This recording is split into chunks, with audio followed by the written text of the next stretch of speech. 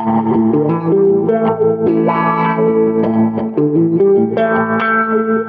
got in under the wire somehow after 25 years in the business. It's horrible, isn't it? The business? It takes forever. Yeah, it took me forever to get started. It is a horrible business. It's horrible. It's a great way. It's a fun way to make a living, but it's a horrible business. I mean, you got to be crazy to do it, and then to expect it to work out. Like you innately expect it to work out based on nothing. Well, totally. And then when you go in cold because it's just something that you want to try to do. Yeah. I never wanted to do this ever, and it just happened in college that I didn't even want to go to college. Yeah. It came time to go to college. My dad said, go wherever you... I walked out of my SATs. Yeah. Came time to go to college. You didn't finish I said, I don't want to go to college. He says, go wherever you want, take whatever you want. Yeah. So I got into the University of Miami. This was 1973. So right. All you needed was a pulse to get in there. I get in there, I'm going to take liberal arts because I had no idea what I wanted to do. Yeah. Get to the front of the line. They say I had to take a math and a history. I said, well, forget that. I don't want to take math and history. I looked up, it was for the drama department. I took a step over, and as I was in line, there was this typical actor story. There was this pretty girl. She said, you're auditioning for the play tonight. And I said, no. Yeah. And then she berated me. What do you mean? That's all it's about. It's all about doing the play, blah, blah, blah. So I go up there, get my classes, and then I go and audition for the play. Yeah. And it was for a musical. And now I'm a jock from New Jersey. All I did was play soccer, basketball, and baseball. That's right. it. That's what my whole life was about. Right. And then you realize, well, I'm not fast enough, tall enough, or anything enough to play professionally. That's a tough hit, right? It's horrible. Well, yeah, until junior high school when you really, then when you're a senior or in your high school, then you realize, well, it's never going to happen. It's good you realized it. So the first thing was auditioning for the play, and I got into the play, but it was a musical. So the first thing you had to do was tell a sad story. I told a sad story about a dog of mine that got hit by a car. True story? True story. Yeah. And then you had to sing. Yeah. So grew up 45 minutes outside of the city in a town called Union, New Jersey. Union. Yeah. I'm all Jersey. So, what'd you sing? We saw Pippin. They took me to see Pippin. Yeah. And there was one song that I remembered, Magic to Do. Yeah. So she went and got the sheet music. There was already a cast album. Yeah. So I'm singing to the cast album. And that's it. So I got to go the next day to do the audition, and I hand the paper, the music and stuff to the piano player, and then I take it from him. He says, "What are you doing?" I says, "What do you mean? What am I doing? I got to sing this." And then he was a real bitchy piano player, if you know what I mean. Yeah. And I said, I don't have this memorized. He said, just do the best you can. So I get up there, I start singing this song, and then all I remember is the refrain, we got magic to do. We got magic, and that's what I'm just going over. And then they say, you got to dance. Now, I don't know if you remember Freddie and the Dreamers? It was a youth group. It was for younger kids in the 60s and 70s. A little before me. And there was a dance, do the Freddie, and the Freddie was just putting your hands and your arms up. So I'm doing the Freddie, saying, we got magic to do, we got magic to do, and believe it or not, I get into the play. And the first thing I did I was a dancing waiter in cabaret. And the first year, all I did were musicals. That's insane. But how terrified were you when you wasn't there fear involved? I mean, I know None. That's what to sing and dance. No, and I was really, really fragile as in high school, and not with sports, but I just was fearless. I didn't care. I didn't know any of the people. I didn't care what they thought. Yeah. And in high school, you're always caring what people are saying. Oh, right. So you're on a whole new playing field. No one knows. There was nobody I knew. What could they say? So you grew up all in New Jersey. Yeah. You're born there. Yeah. In Newark? That's what I say. I'm adopted. So the adopted paper said, I'm pretty sure it said Newark. Yeah. And then I saw something for some other town, but I'm not sure what happened there. Yeah. Oh, you did the research, though? When I was ready to have a kid, My ex thought it would be best, since we don't know anything about what was my family history in terms of illnesses and things. So we, at that time, did you just assume you were Italian? It turned out that I'm not. I'm like, there's a little bit of Italian, but Liotta is the father that adopted me, and he's my father. Right. But yeah, he was Italian, so I was Liotta. And I asked, so then we found my birth mother, just because there was at that time. There was a time when on every Oprah show or any show that they wanted to locate people, family members, boyfriends, girlfriends, whatever. So there was a locator's name at the end of the show. She called the locator up, said who I was, and said I was looking for my birth mother. Next day, he had her number. Really? Yeah. She gave it. She gave How old, me the number. So you were like in your... I was 44. And you'd never investigated it before? No. But you knew you were adopted? I knew I was adopted. I wore it on my sleeve forever. That you were adopted? Yeah. In what way? Well, just feeling that I was given up. Oh, right. So then when you're meeting a girl, like within 3 minutes, I would tell people that I was adopted, and that was my line, thinking they would feel sorry for me or something. But did you really feel like you were? Totally. Oh, yeah, all the way through life. And it's given up, because I never could understand why someone would give up a baby. But your parents were good, right? They were great. Oh yeah, they were great. I was the luckiest person alive to get the parents that I have. And then you realize, though, once so I went and met my birth mother. Where did she live? Well, she was at one of their family's houses. Well, one of her kids' houses. Yeah, it was on Route 22 in Jersey, in Plainfield. Yeah, it was right off 22. There was this stone driveway. Yeah, and this 2-family house, woods and train track. Yeah. And I'm there early. I got there fast, and I got there early, and this car comes careening around the corner, spitting up the rocks and everything, and there was a dead deer on top of the car.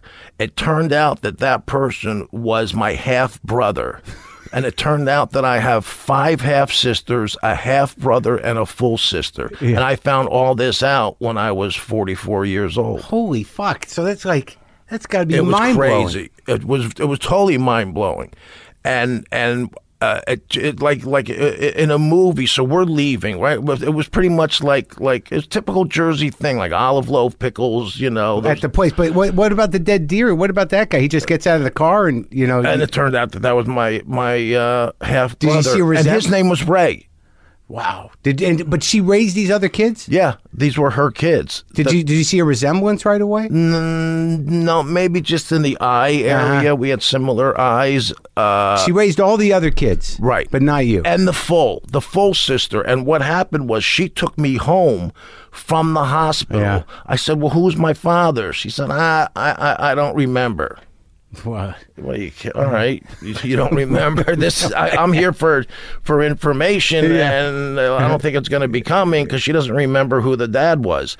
And then I got a call from my I told this story once on Letterman, and I got a call from the spokesman for them, and she didn't like that I told this story at all, but it's true. The spokesperson for the family? Well, yeah, she was the talkative one, the one they turned to. Some of them were shy.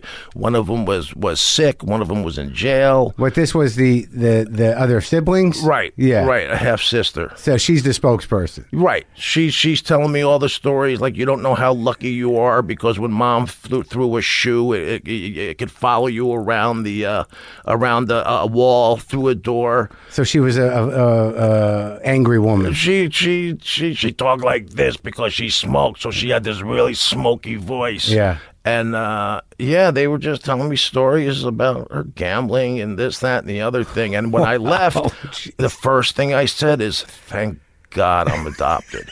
Well, I went with my best friend since 3rd grade to this day, my best friend, and we stopped in New Jersey, for some reason, they still call it Esso instead of Exxon. Oh, yeah, the gas station? We started at the gas station, but as we're driving, all of a sudden, this rain, just torrential rain came, almost kind of like if it was in a movie, you'd say things were like cleansed, things were being cleansed, which it happened, and we're sitting there, and that's what he said. So what do you think? Because we're all shell shocked from this whole experience. How many of the people showed up that first day you go over to meet her? The guy with the deer on his car comes, but did they all come? No. I think there were 2 sisters, and then there were the one of the sister's kids and her boyfriend and his boyfriend or girlfriend. And they know you from movies? Yeah. So that must have been weird. It was more about that as far as they were concerned. And I just wanted to find out more, like, who am I? So how did this happen? So you're at the Esso station, it's raining? It's raining, it's pouring, and then my friend Gene says, so what did you think? And I said, I can't. I'm so happy that I was adopted. And he starts bawling. I mean, crying, because he had just adopted 2 kids. Yeah. 2 different families. It just happened at once for him. And he was just so happy to hear that, because he didn't know how his kids are going to react. You don't know how the kid's going to react to you as a parent when you adopt a kid. Yeah. You don't know what's going to happen. And 9 times out of 10, people put kids up for adoption for the betterment of the kid. Right. But, it took me a while to learn that. But by the time that I went and did this, I had pretty much stopped using it as the sob story and just realized this is what happened, and that's all there is to it. My brother's got 3 adopted kids. I have no idea what's going to happen. They're all from different families, and the oldest one's like 17 or 18. They all know they're adopted. He knows but in his case, he knows who the people, yeah.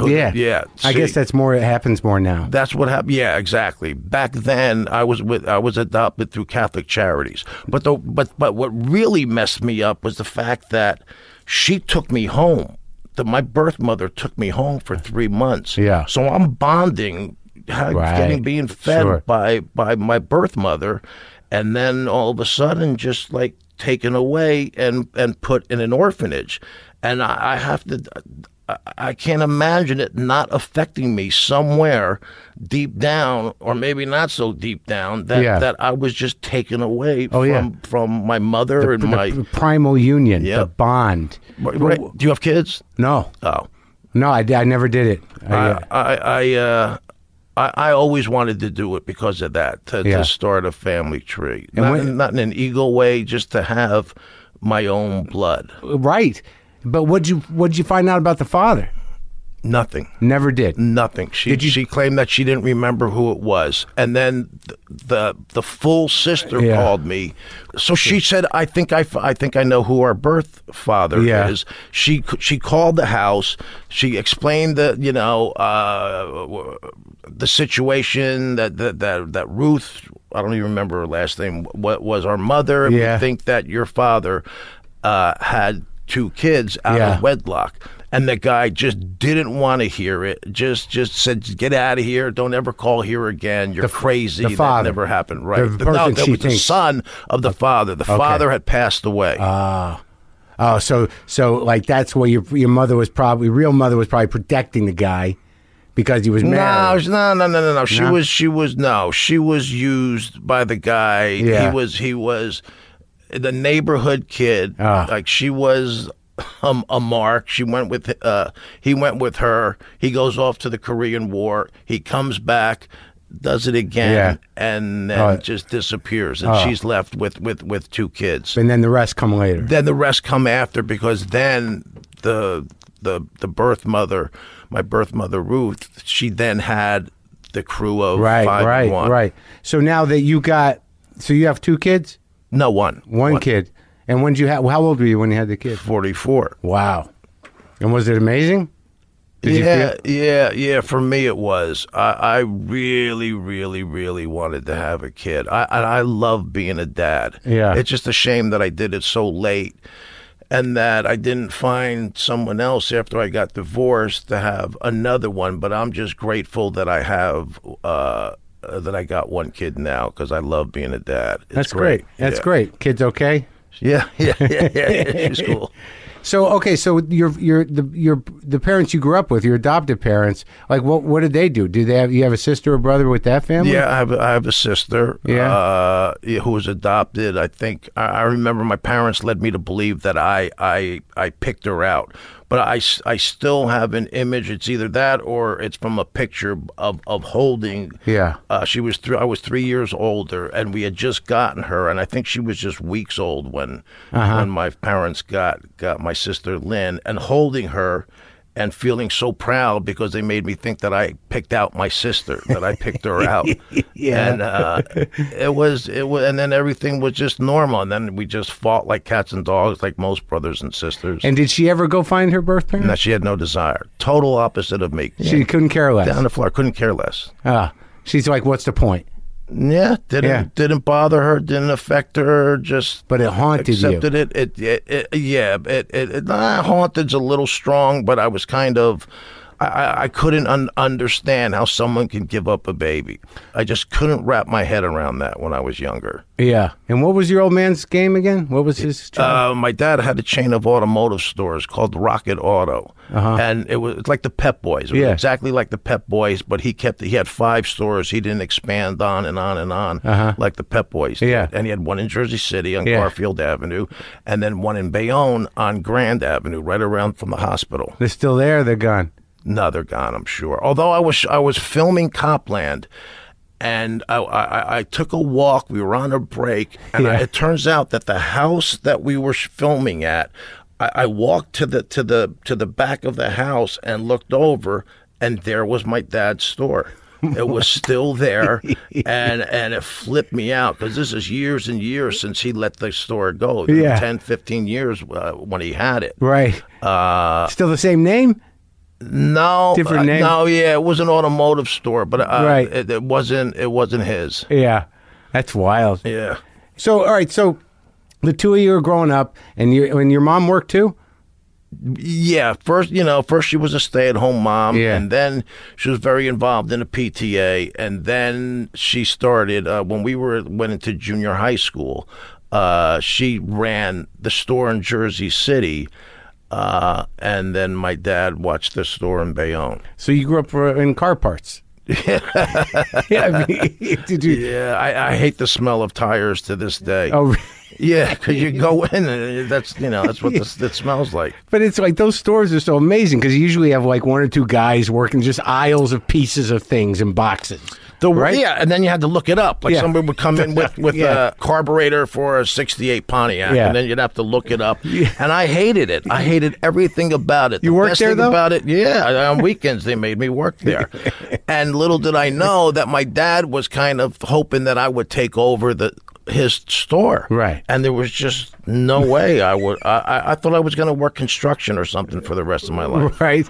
But then the drama thing started. And the only reason why it started is after we did the musical there was an acting teacher. His name was Robert Buckets Lowry, and he was a guy's guy. He directed like a coach, like he was on his haunches, and he had these blue glasses, and his hat was on backwards, and he had this gravelly kind of thing, and you identify with that guy. Yeah, it was, and he, I wasn't somebody who was doing drama my whole life. I didn't do it at all. But in high school, what did you do? You just played sports. You had no interest, though? No interest in drama? None. We took me and my friend Gene, you were allowed an elective your senior year of high school. Yeah. And we took drama because we thought it would just be easy. Right. And all we did was children's theater and things like that. Yeah. But was that fun? Not ever wanting to. It was like whatever, like to little silly things for the little kids and that was it. Yeah. And then my senior year of high school, I got into a fight with the basketball coach. Yeah. And I quit. And the drama teacher asked me if I wanted to audition for the play. Right. I says, "What do you mean audition for the play? You have already had auditions and everything." Yeah. And he said, "No, don't worry about it." And I got the second lead of a Neil Simon play, Sunday in New York. And I hated it. I hated everything about it. The memorizing the lines, the even getting up there and doing it. Yeah. And I'm sure I wasn't special in the least. Yeah. But it was because of that class that made me want to take drama. And it's only because who knows what would have I wouldn't have taken science or anything else. I don't know what I would have done. So you just were aimless And you would, because Exactly. I had the same thing. I didn't want to go to college either, but my parents were like, just go somewhere. So this guy, so you get there, you do the musical, and what's the guy's name? Robert Lowry. Yeah. Buckets Lowry. Now he's the drama. He's the head of the department. He was the acting coach. No. There was another guy who was the head of the department, but he was the acting coach. Right, Buckets, and they called him Buckets because he played basketball. Put it in the bucket. He was a trumpet player. And like I said, he was a guy's guy, and he wasn't used to a guy's guy as coming out of high school. Yeah. Usually the people, the kids who are doing it, they have a certain way about them. When they come, they're like a club. They're like, and they're just different. Yeah, I know what you mean. Yeah, the theater kids. Yeah, and you're not a theater kid. No, and you're a jock, and you got an edge to you, and chip on your shoulder, probably. Yeah, I guess it was sort of. But he. And then the next year, that's my sophomore, I came back. I said, let me try it another year. The first year, all I did were musicals: Oklahoma, Dames at Sea. And you're singing. That's all I was doing, singing and dancing. Yeah. And I didn't know anything about anything with it, but for some reason, I just kept it. It didn't dissuade me from doing it. I just. Well, did you enjoy it? Yeah, I must have. I stayed with it, but what I really liked was the acting class with Buckets. Yeah. But you're singing and dancing. You must. I mean, you can't remember if you really liked it. I mean, maybe it's not your bag. There is kind of a joy, I guess, in doing it. Just all I could say is I didn't quit. I'm not sure that I loved doing it, but I loved doing the acting classes, the scenes that you had in class because of Buckets. So you said, I'll do these if I can do that. Well, kind of, yeah. Right. Yeah. And then doing the plays where it was fun, 1, 2, 3, kick. Yeah. You feel like an idiot, yeah, but I didn't care. I really didn't give a shit. I like watching musicals. I get very moved by people moving and singing. Do you ever watch musicals? Yeah. It's great. Totally. When I'm in New York, I always catch it. Like I saw Hamilton like 3 times. It's great. It's unbelievable. Yeah. So all right. So now you're in the drama department. Right. That's where that's what you're studying. Yes. Right? I decided to go back for a second year. Yeah. And that year, I got all the leads of the plays that they had. And like what? Streetcar Named Desire. There was a new play. You played that came Kowalski? in. You played Stanley? Yeah. We did West Side Story. Yeah. I didn't play Tony. I played Riff. Taming of the Shrew. I was Petruchio. So I was getting like the leads in the plays, and I would get nice praises like anything. When was the last time you did Shakespeare? What? When was the last time you did Shakespeare? Then. That was it. Once was enough. Was it hard? Yeah, I was too dumb to know better. I just learned the lines, and that play in particular, that's not a boyfriend and girlfriend or whatever. They're going for each other, and it's just. They're back and forth making fun of each other and calling each other names. So you understood that much. Yeah, I can relate to that. Yeah. So, so you do all those plays, and now you're loving it, right? Yeah. And I stayed for the 4 years, and then graduated, and there was an auditioning class. Well, what was it like? What was it that he learned from him, though? Like, you're very compelled by this guy, and obviously he bonded with you too. What was some of the stuff you learned from him that you still use today? Just the commitment of playing pretend. And just see, most acting is taught by you can't do it, so we're going to show you how to do it. And he was very Stanislavski heavy. And I had since found a teacher out here in L.A., Harry Mastergeorge, who to me is the best ever. And he really capitalized. It's just, you're playing a kid's game. All you're doing is playing cowboys and Indians. Boom, that's it. Yeah. And that's why I always get kind of like annoyed or when people think they're special because they act. Yeah. They're playing pretend for a living. That's it. Like, get off your high horse. Yeah. It's ridiculous. Yeah, it's true. It's true. Yeah, I mean, like on some level, you realize that a lot of people get into the acting gig because it's like if you've got a knack for it, it's it's a hell of a way to make a living. That's a great way to make a living. You count your blessings every day. Totally. It's just the business that sucks. Right. So, all right. So you do all the plays. You graduate. I graduate, and we had an auditioning class where we got 8x10s and a resume. And the resume, all you're doing is putting down the plays that in you Florida. did. And yeah, at the University of Miami.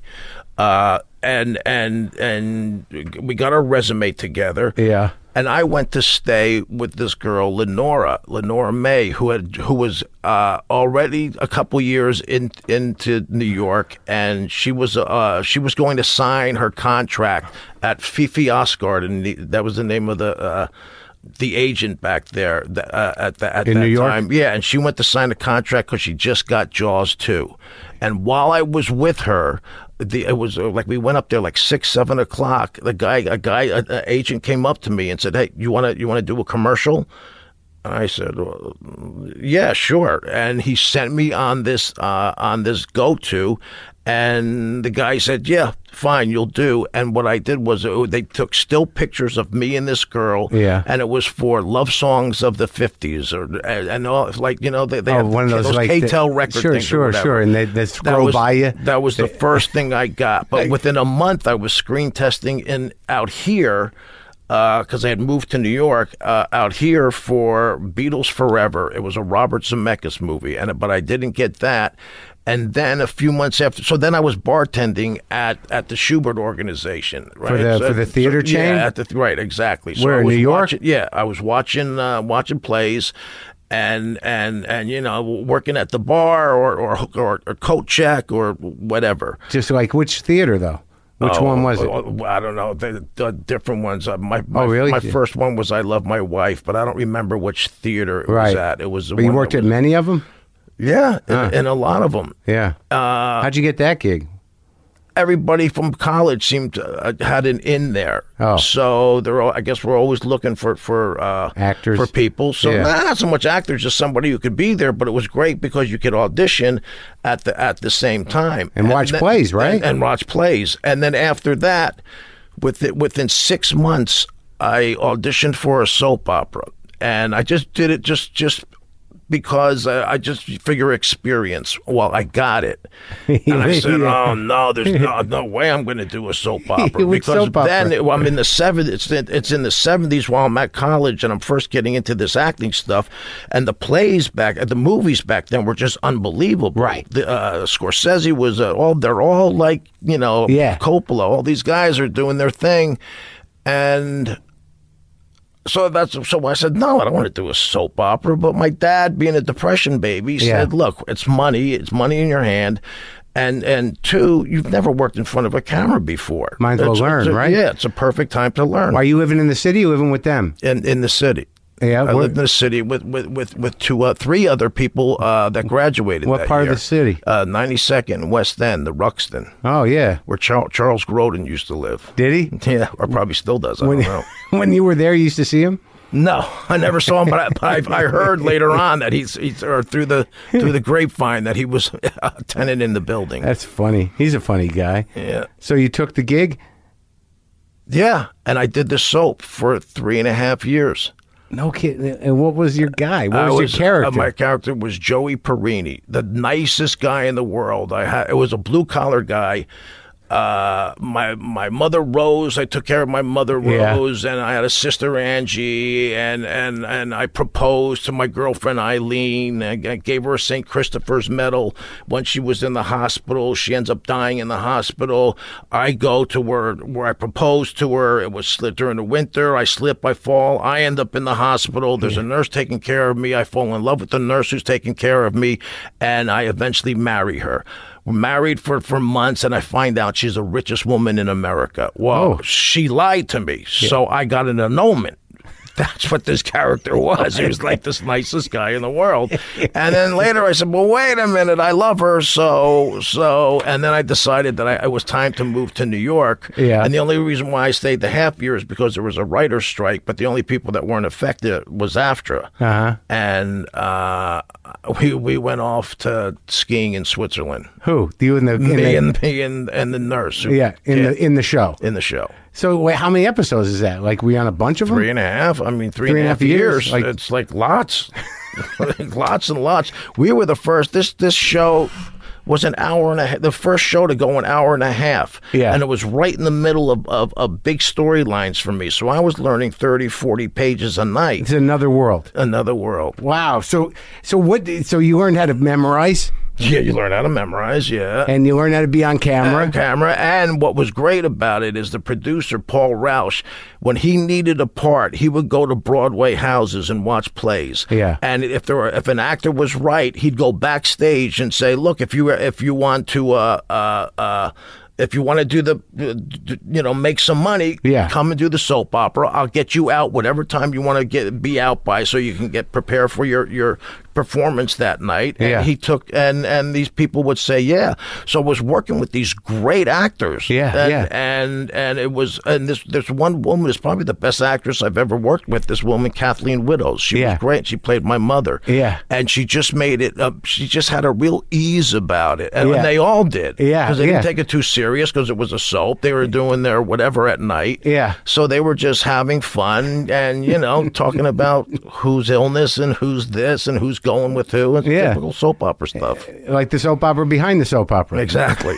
So that was sort of your baptism in the business, and like a hell of a way to train for a few years. Totally. In terms of listening, being with people, being with actors, doing the thing, acting like a nice guy. No, acting like a nice guy, totally. No question. Yeah, but and this was in the late 70s. Yeah.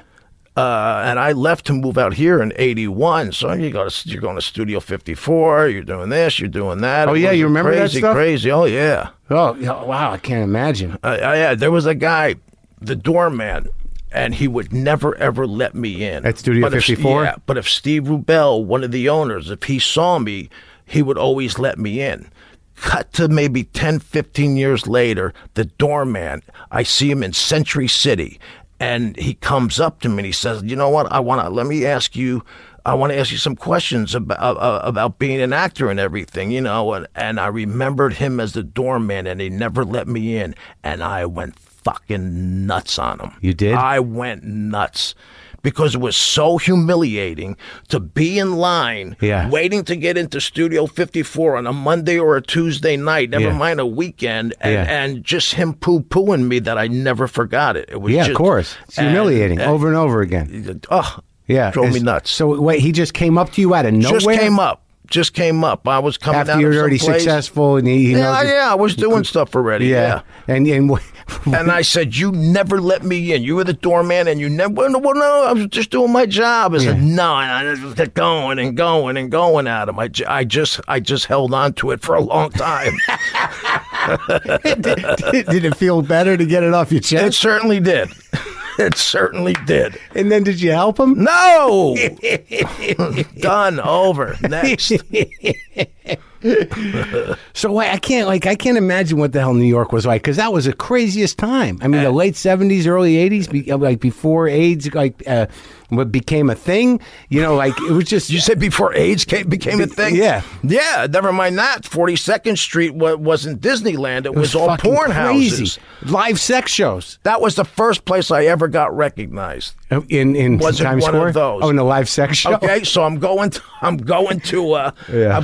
the Port Authorities right there. Okay, lovely wait for my bus to go where, to Jersey? Yeah. To go, and there was a place, so you put the quarter in, the thing comes up, and you see naked girls dancing. I'm 21 years old, so that's like a big deal for me.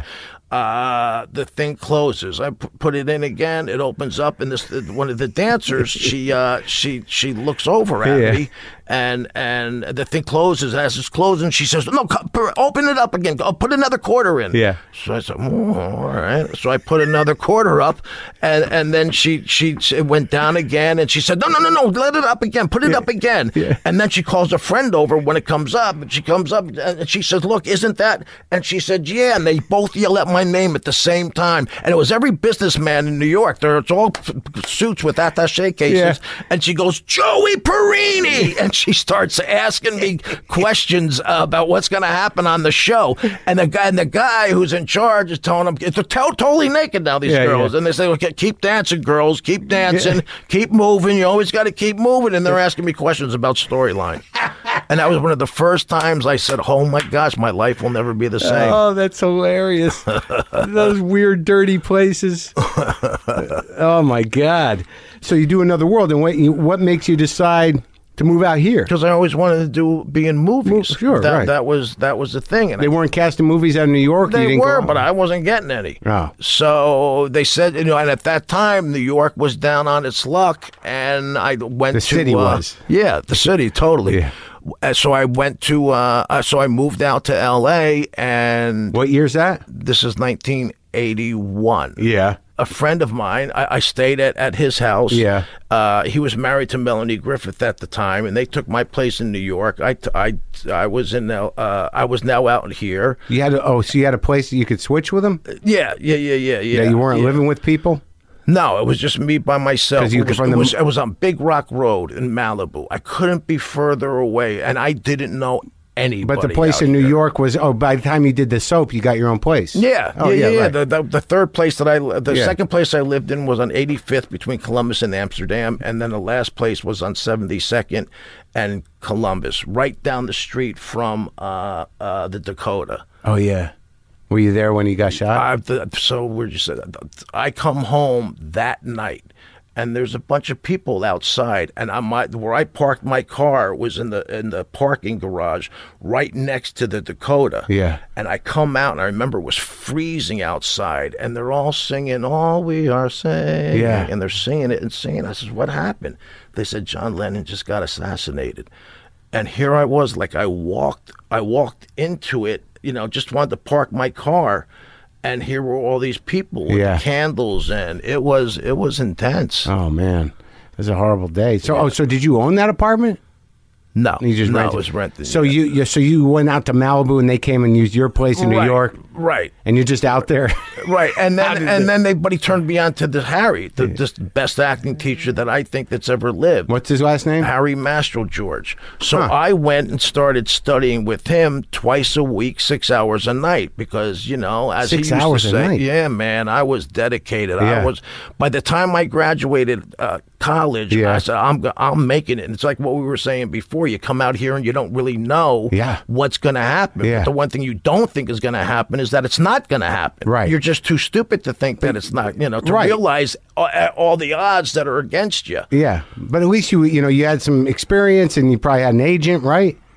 Yeah. I had an agent in New York, and they had a sister agent. At least you had some sense of the business. You weren't coming out here going like, where do I start? But nothing happened. Nothing happened. But you took these great classes. But work-wise, I didn't do my first movie until I was 30 years old. And at that time, or even now, that's really late. And the only reason why I got it is because of Melanie Griffith. Yeah. Because she was already cast in the movie.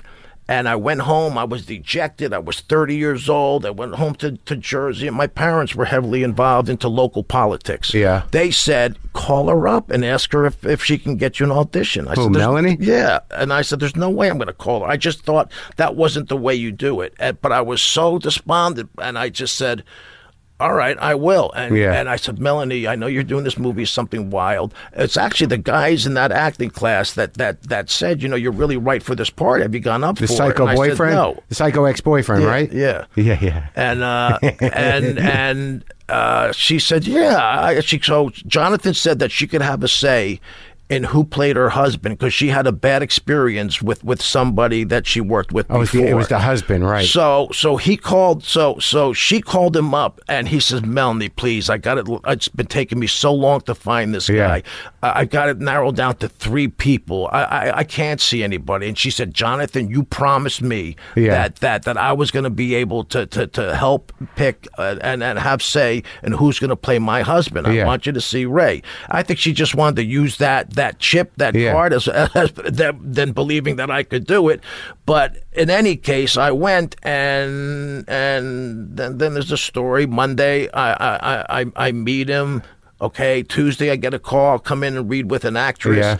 Come in and read with the actress. Thursday I get a call, come in and read with Jeff Daniels. Yeah. I'm saying, oh my God, this is great. I'm not going to be told no by a casting agent. Now if they don't want me, I'm just not right for the part, or my acting chops wasn't right. Yeah. That night I'm watching Johnny Carson.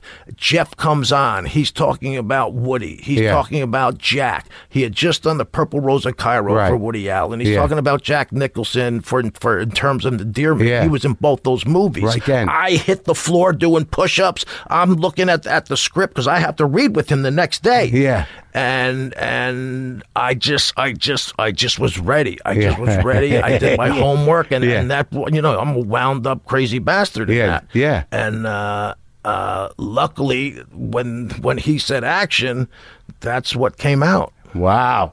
That's great. Yeah. And you were you were at the end of your rope too. Totally. As a matter of fact, it was almost to the day. Yeah. Because my dad, being a depression baby, he handled my money, all the money that I made from the soap. I just gave it to him. Yeah. And I was living off that money for 5 years. But I lived in a struggling actor's box on Beechwood Avenue, 5 blocks up from Fountain. Is that Fountain there or Franklin? Or Franklin. Yeah.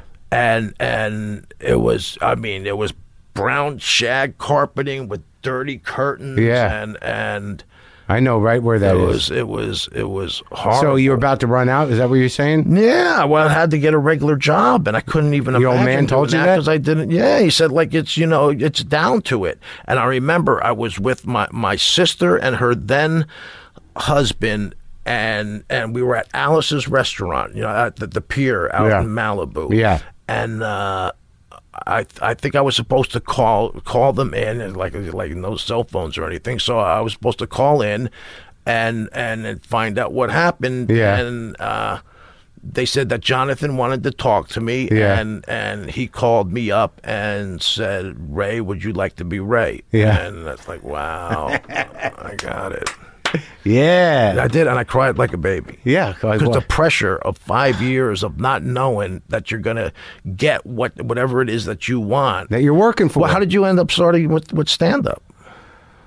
When I was in college, I just always wanted to do it as a kid, and I couldn't figure out how to do it. And then, when I graduated college, I moved out here. I was a doorman at the Comedy Store. I got all fucked up on drugs, went back to Boston and, started doing open mics. Once I figured out, back then, it was like you go do open mics. So I just kept doing them, and I kept doing them. And in my mind, though, there was nothing else to do. There was no other thing. But you decided in high school that you wanted to do stand-up? I think I decided in college. I went to college. I did a lot of other stuff. I acted, I wrote, I liberal arts and whatever. But where'd you go? BU. Oh, okay. Yeah, but when I graduated, I'm like, I'm going to L.A. I want to be a stand-up comic. I thought since I was a little kid, I wanted to do it. But it's hard to figure out what you do. But looking back on it, I don't know over the years how the fuck I stayed in it.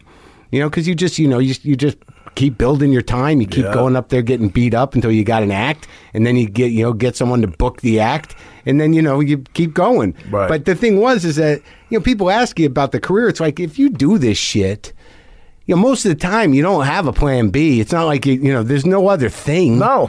So it's in your brain. It's like there's no choices. Right. Right? And you figure, look, you watch people doing it, and you're saying, I know I could do at least as good as this guy, and he's making a living.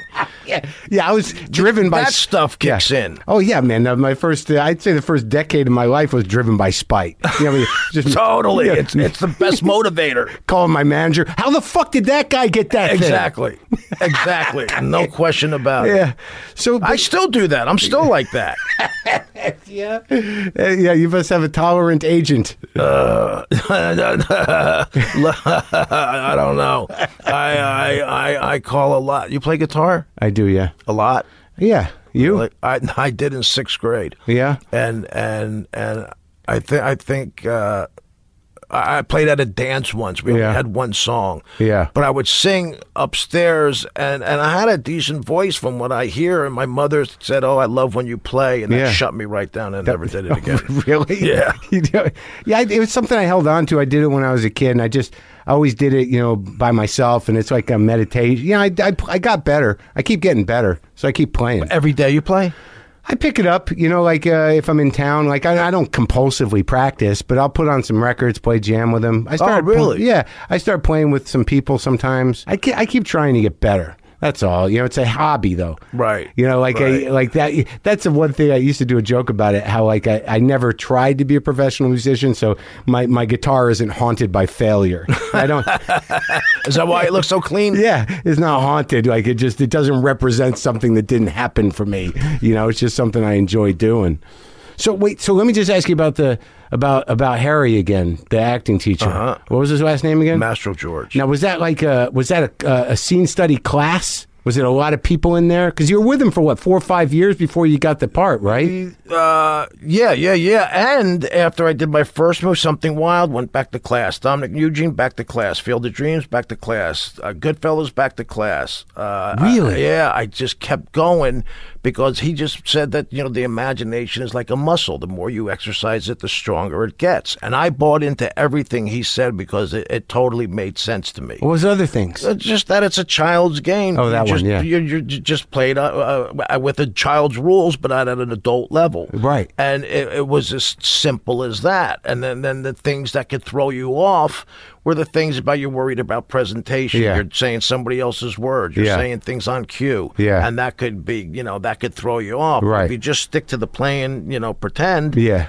You can't go wrong in sticking with the story. It was really simple stuff. It wasn't like some crazy thing. But he came from the platform of anybody can do it. It's just if you just play the simple game of pretend. Oh, really? Where most acting teachers are saying you can't do it, so I'm going to give you the methodology of how you can do it. Yeah, but I think that the thing that really separates actors is I think some people, you can work and work and work. Who the hell knows why anyone's going to break? There's some people that have different talents for it or innately have it. But yeah, you can function as an actor, but you somehow, I think, you're authentically yourself. Right. And always some part of that's going to come through. Totally. You don't...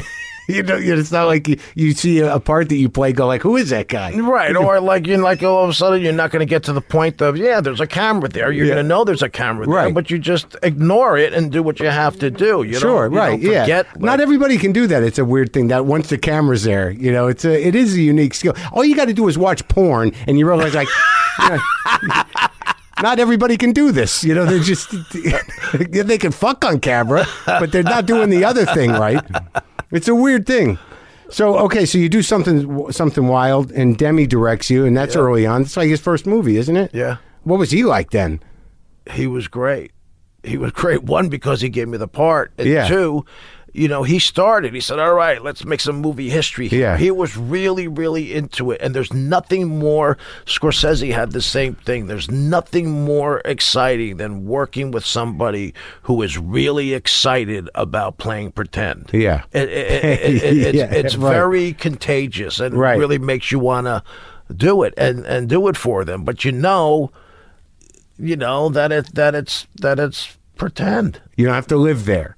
Yeah, exactly. Well, no, at first you did. Well, at first I did. I was a little too methody because I didn't trust myself enough. Oh, yeah? So, not that I went up beating up people, but I kind of kept it always in my head, always ruminating up in my head what I'm doing. The emotions of the character? The next day, and it's exhausting doing it that way. I guess it would be. You show up exhausted, I can't work because I've been too busy being the guy when I was sleeping. You do it because the adrenaline kicks in, But then, I can't imagine, it's interesting for me about Goodfellas, is that it's one of those movies where, and especially with Italian movies, and especially with Scorsese, I can't, your whole life you got guys coming up to you, right? Now, to this day? Sure. Yeah. That's it. I have kids coming up to me. Right. Because what happens is fathers turn their sons on to the movie. But sometimes it's like you could tell the kid's only 12 or 13 years old and he comes up and says, I loved you in Goodfellas. And I'm saying, what kind of parents do you have? You're really too young to be watching it. But because everybody's got their head in these things, they could look up anything they want anyhow. Yeah. So the kids now are much more sophisticated than we were as kids just because they could Google whatever the fuck they want. They can do whatever they want without anyone knowing it. Yep. There's no way to control them because most adults don't understand what the hell they're doing or how they can get things. Yep. But I mean, that part, that was your fourth movie. Yeah. And there's a huge part. It was a huge lead. What was the auditioning process for that? I didn't audition at all. I just kept talking to Marty. I Oh, was really? The first person. It took about a year to get. I was the first person, from what I hear, that he met. And then months go by. Yeah. Dominic and Eugene is at the Venice Film Festival. Yeah. He was there. Was Last Temptation of Christ. I Right. took my dad with me to Venice for the experience. And we're standing on the second level of the Excelsior Hotel, and there's this crowd of people moving as one. Yeah. And from my vantage point on the second floor, in the middle of it, I saw Marty. Yeah. So I said I hadn't seen him in like months, so I just wanted to put my face in front of him so he remembered me. So I came running down. Marty, and he had bodyguards all around him because he was getting death threats because of Last Temptation and the controversy of what that movie was. And they pushed me away, and I said, no, I just want to say hi to Marty. I just want to say hi. And that's what... You're not Travis Bickle. That's when he decided that he was going to cast me, because the only thing he had really seen is Something Wild. So he didn't know I was like... And me, personally, to this day, I've never gotten in a fight. So to play these and Henry Hill, the only way he got as far as he did was because he was a good soldier. He did what he was told. But he wasn't going around whacking people or things like that. He was just getting them things to eat or whatever. So that's how the persistence got him. Yeah, I guess. You've never gotten into a fight? No. Once in 7th grade. Once in 7th grade, because me and this guy, Jeff Roth, we were fighting over what grammar school had better cafeteria food. I swear to God, I think it was something like that. So we went down. First, we were going to fight at the Path. And then said, no, not the Path. Meet him down at the house. So then we went down to the house where, this big field, the soccer fields and baseball fields. And we had a fight, and it was stupid, and I won. At least you won. That did. That's hilarious, because even now, even today, like, I know I'm going to talk to you, and like in my mind, I'm like, oh boy, this guy's a tough fucking guy. What the fuck am I going to say to this guy? But that's interesting that that you get identified with the characters. Yeah. It does happen. Yeah, of course, do. Because that's it. How are they going to know you? They don't know you, right? So they saw the Muppet movies. Yeah. And then it's a different guy. Two movies with the Muppets. Yeah, maybe there's a younger generation that just thinks you're a sweetheart. Yeah, exactly. And the people from the soap. Yep. Oh, yeah. Way back. I imagine. Do you still get people who recognize you from that? Come on. No, sometimes, but yeah, they're a little older. So when you did Goodfellas, I mean, like that set, I can't and if you're tired of talking about it, I can't imagine how amazing it was to be on that set. Was it? It was the ultimate in playing pretend. Yeah. But also, not to bring a downer into it, my mom was sick with cancer during the whole time and passed away in the middle of filming it. And the Teamsters and Pesci, they all came to the funeral. They came to my house after. So it was really, so my thing is like, I can play pretend with everybody. My mom's dying. So I don't care who you are, what reputation you have, what movies you did. Yeah. This is something that's really serious. So all we're doing is playing pretend. So let's play pretend. And I don't mean that in a cocky way. It's just the mindset that you get when you're going through something like that. It must have helped you out. It didn't make me shy. Yeah. So I just went and had fun. But again, Marty's one of those kinds of people that's so excited by the pretend of it all. Right. So that's amazing. And so, like, she passed away, and then you still had a month or two to shoot, or like what? Yeah, the first scene that I remember the scene. I had a scene with Paulie and some other guy. Yeah. When they told me for sure to go home. And that was brutal. Yeah. But we still had to finish shooting, and then she did. She passed in my arms. She waited for me, no question about it. And then I go back, and the first scene back is one of the only times that there's laughing. It's when Lorraine comes at me saying, "You stood me up. Who do you think you are, Frankie Valli?" And blah blah blah. Wait. Yeah. And that was my first scene back. Oh, like the day after, or a few days? A few days after. Yeah. Wow. Yeah.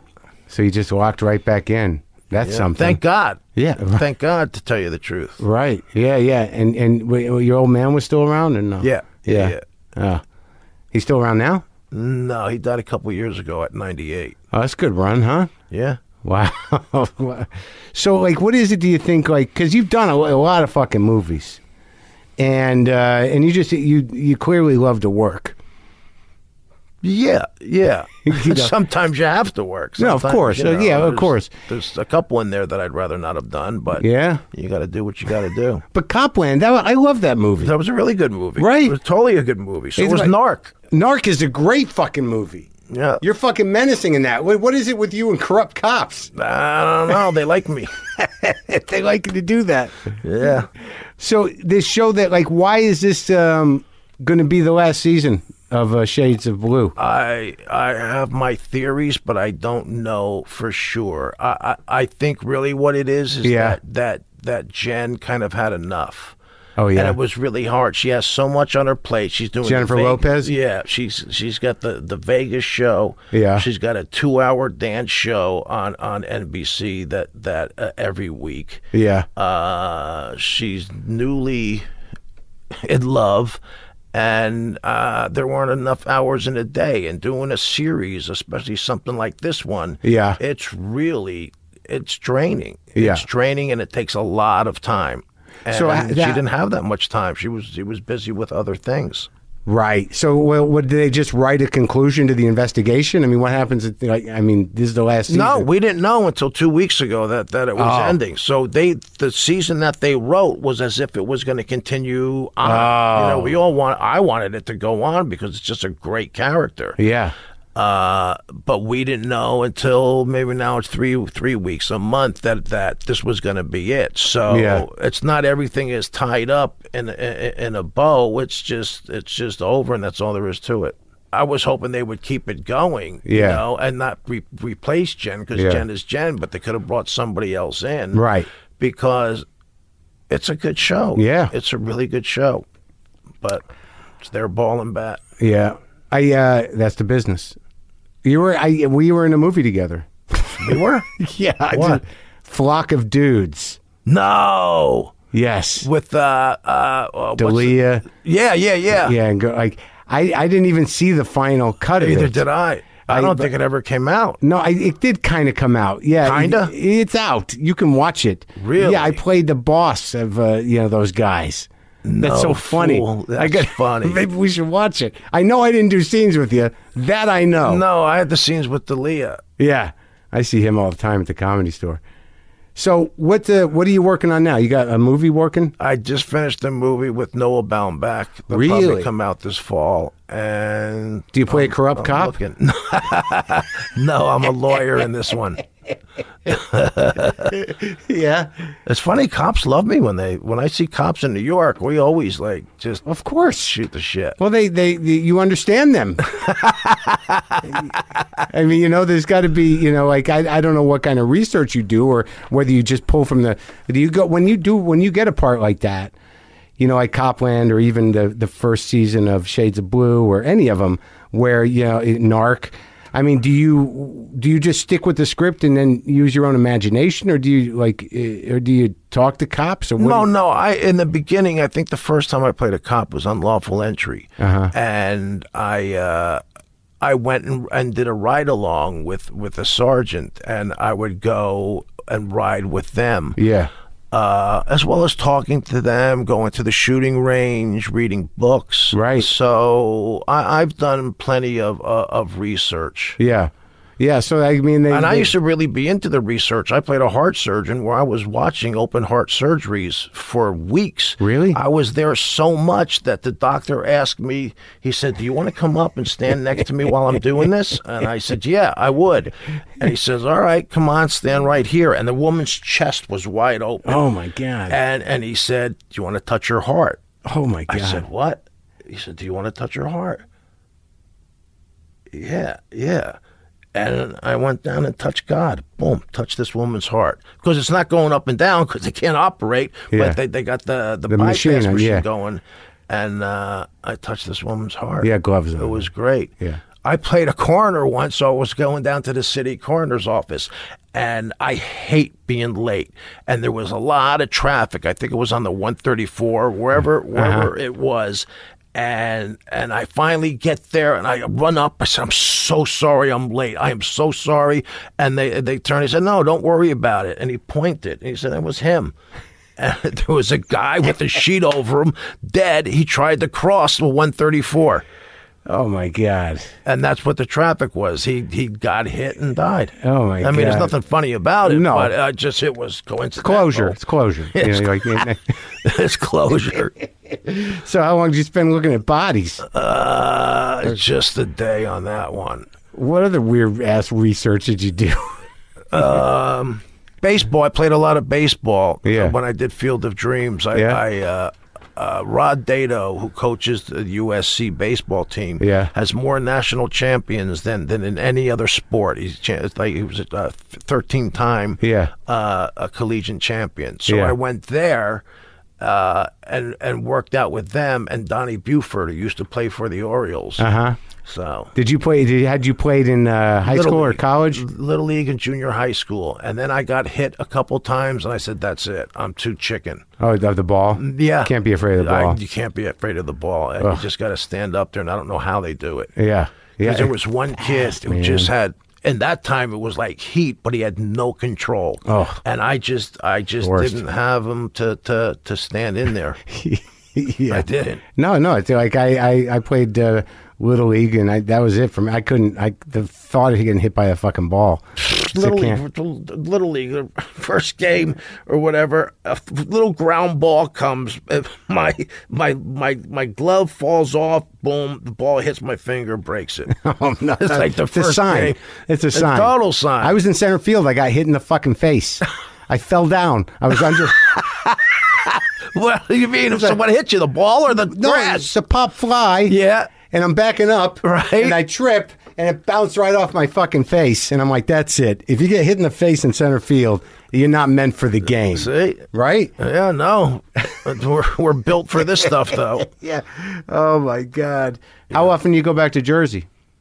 If I'm in New York now, my sister and dad, they were down in Florida, so I would always go and visit them. But when I'm in New York and when I was doing the series, we shot it here, I would go home just to see some green. My best friend Gene lives in Scotch Plains, so I would go out there and you guys are still best friends? A day or two, yeah. Since high school or something?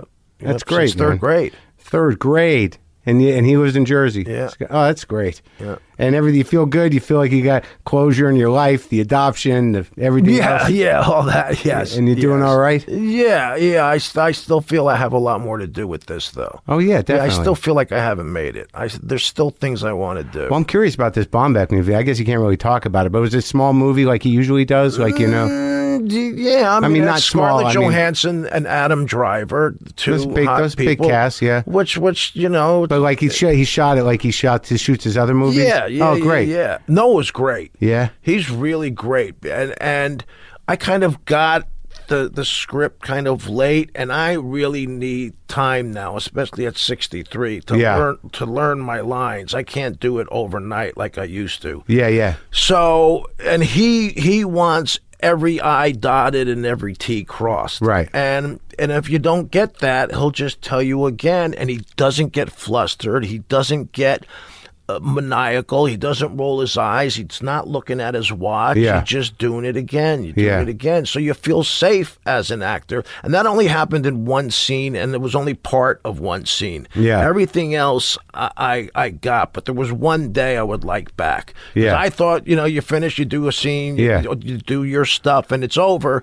and then it turns around on the other people, but I didn't realize it was still going to be on our side, and sometimes after you do your stuff, you just kind of, you just get it out of there, and you give them the cues they need, but the camera's on them. Let them get the words right. Yeah, it's weird because I'm pretty new to acting. I'm on this show Glow now, and I'm still not 100% sure what's covered when I'm getting my coverage and when it's on them. I know when it's a close-up, but a lot of times in the bigger shots, I'm just going all in all the time. That's what I did. Yeah. I agree with that, too. Unless maybe you've got a breakdown. Yeah. Oh, right. It's on your back. Yeah. But I think might as well give it to more him, you right? do it, the deeper it gets. That's what I feel. Yeah. Just do it. I know there's some exciting. people who wait for Yeah. There's some people that shut right the fuck off on their when it's your coverage. Completely. It's sort of like, come on, give me something. I've heard of people not even showing up. Oh, they have someone else read for it? Yeah. A stand-in? Yeah. It's rude. That's fucked up. All right, well, it's great to see you, man. Same here. It was great talking to you. Yeah. And, best of luck with everything. Thank you. You too.